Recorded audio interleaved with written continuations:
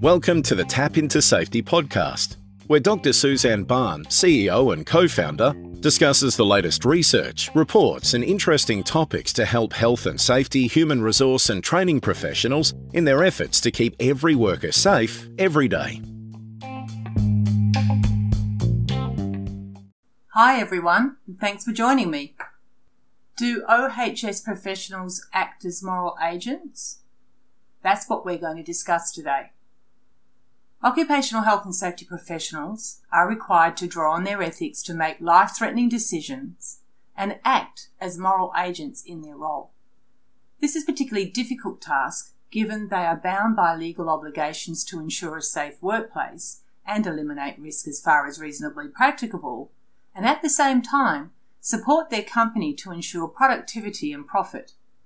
Indeed, the International Network of Safety and Health Practitioner Organisations, INSHPO, described their role as one that advises and supports management in its overall task of managing risks to prevent or mitigate work-related fatalities, injuries and illnesses, while fully integrating the management of OH&S risk into sustainable business practice at all levels.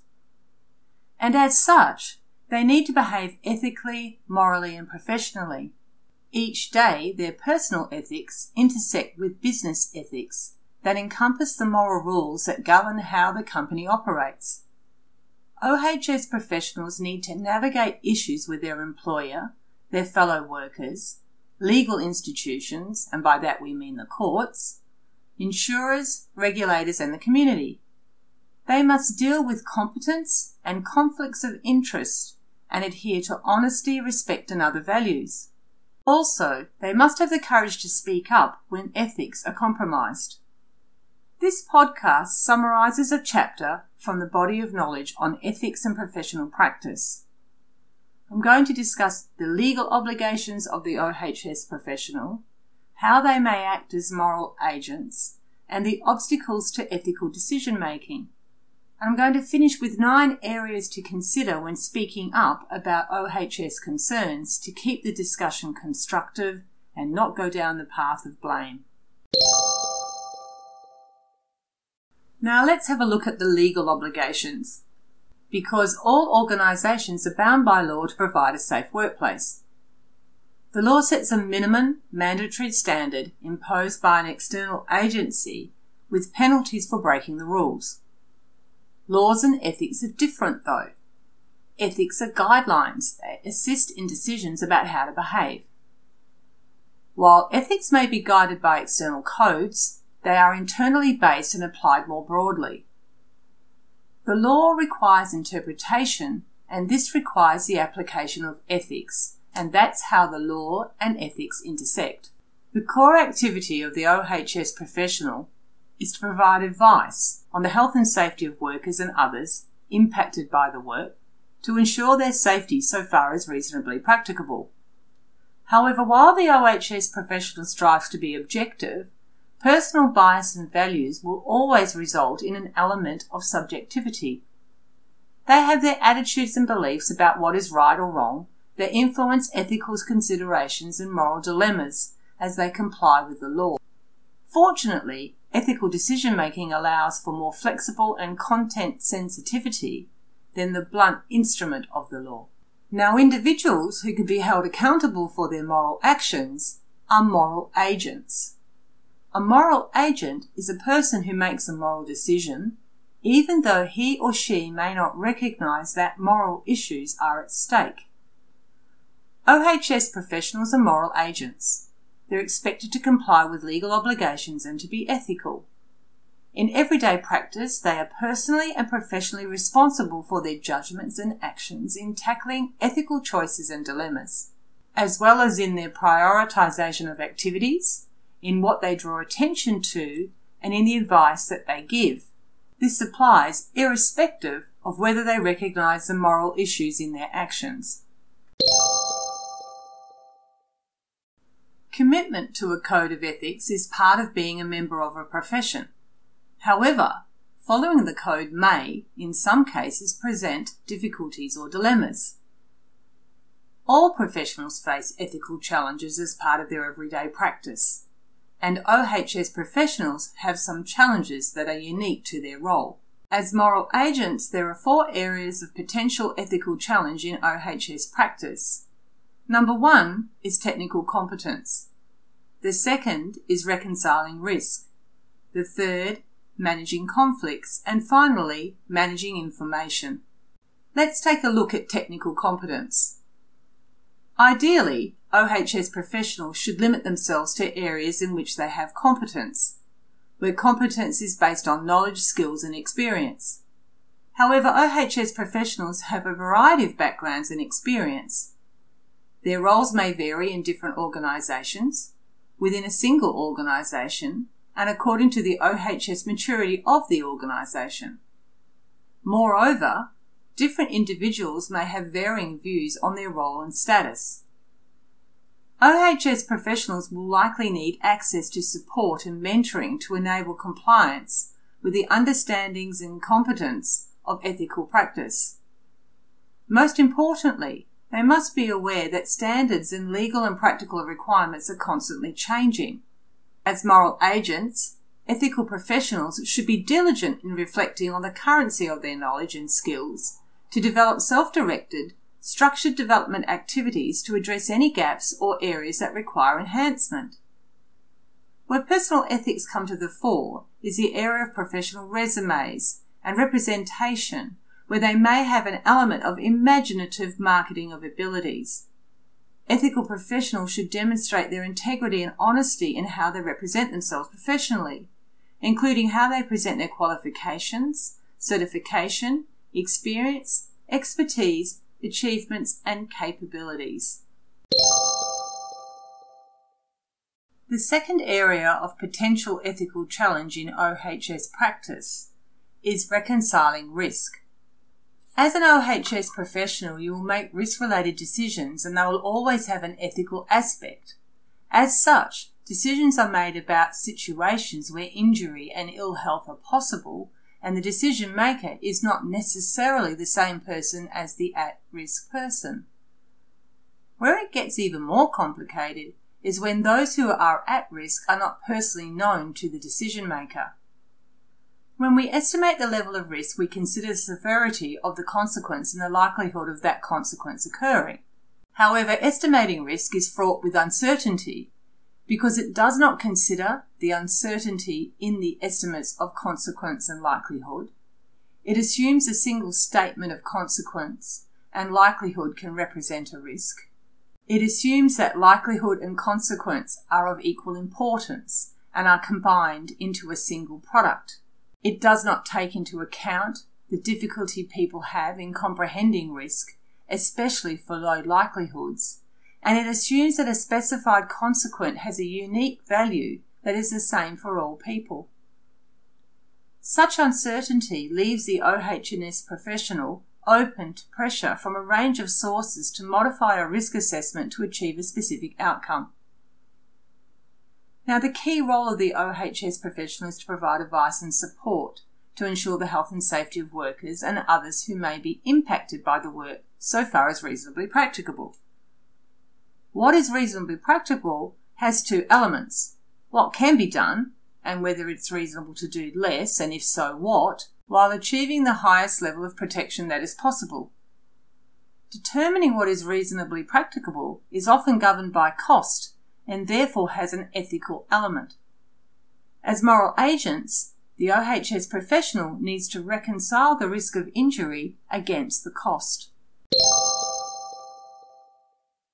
The third area of potential ethical challenge is when OHS managers are managing conflicts.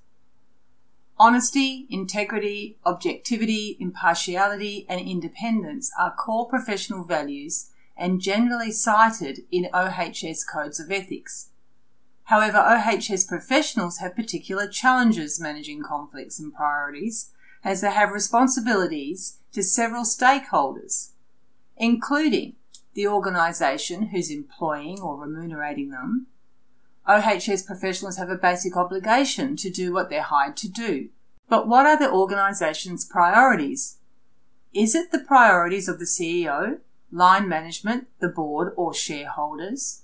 Another area of responsibility is to the workers, whose safety they're advising and advocating. The focus of OHS is the health and safety of workers, and we can assume that the OHS professional has a primary duty to workers and to advocate for workers. However, what is the obligation of the OHS professional? For example, if a manager blocks information to their workers on hazards. A third responsibility is to the members of the public who have been impacted by the advice that they give. Public safety is usually considered to be part of the OH professional's scope of practice. How might an OHS professional prioritise the safety of the public while meeting obligations to other stakeholder groups?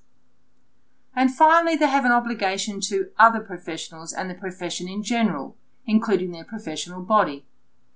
OHS professionals should treat other professionals with professional courtesy, that is, with respect. They need to value each other's time in terms of scheduling and appointments. They should extend trust and assistance, and within the limits of confidentiality, share relevant information.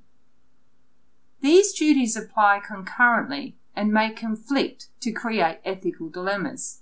As moral agents, do OHS professionals have a primary duty to any one party, or should the focus be squarely on managing responsibilities to multiple stakeholders? Our final area of potential ethical challenge in OHS practice is when they're managing information. Now, OHS professionals have access to a range of information that may be subject to confidentiality and privacy requirements. The types of information include medical information and personal details of individuals, non-OHS information, for example, trade secrets, confidential business information, and so on. And finally, OHS information. OHS legislation generally includes the worker's right to know of matters impacting their health and safety. This legal duty to tell workers eliminates the ethical question of confidentiality. When OHS professionals are called upon to make a public statement, they have a professional obligation to be honest and objective and to stay within the bounds of their areas of expertise. For example, they could be a regulator, an educator presenting at a conference, or a company spokesperson in time of crisis.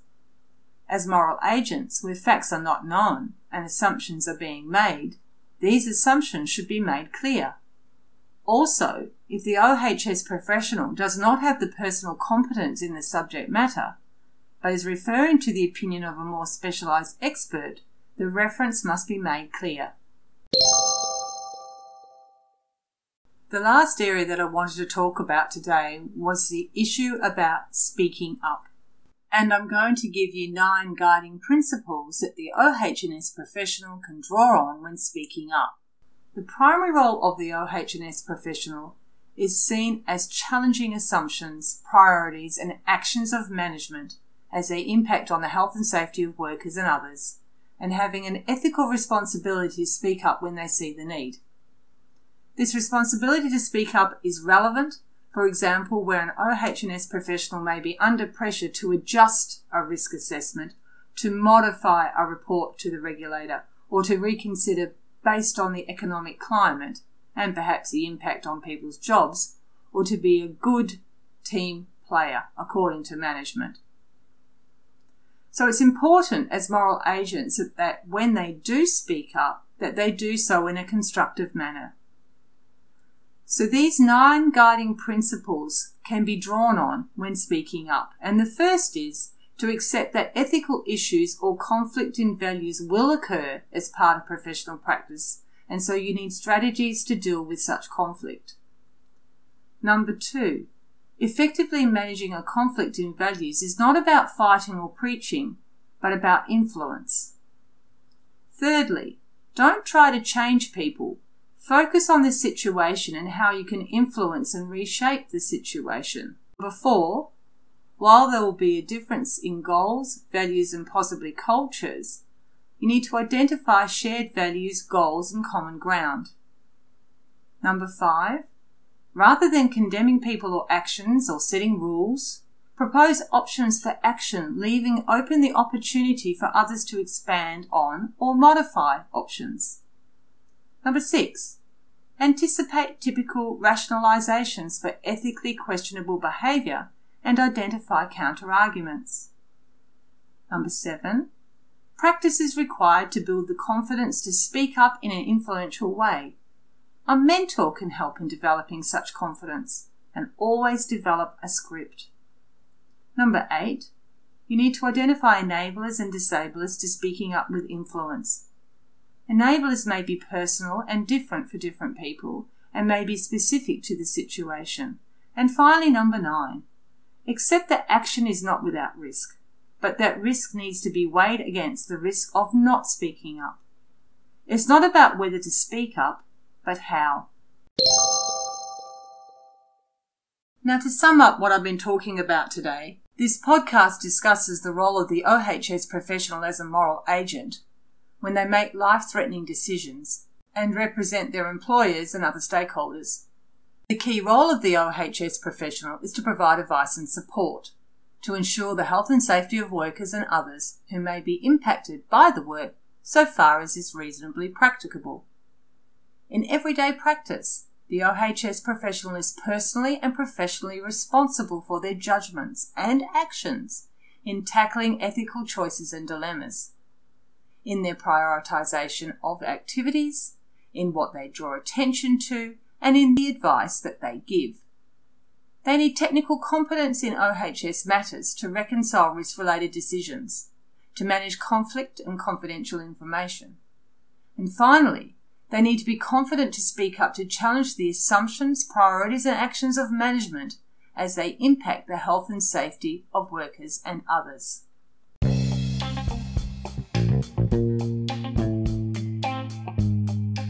You have been listening to Dr. Suzanne Barn, CEO and co-founder of Tap Into Safety.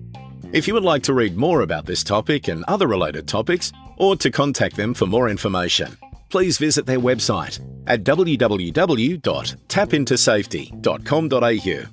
If you'd like to hear more of these podcasts, search for Tap Into Safety on iTunes or your favourite podcast provider. Until the next time, we hope you keep safe and well.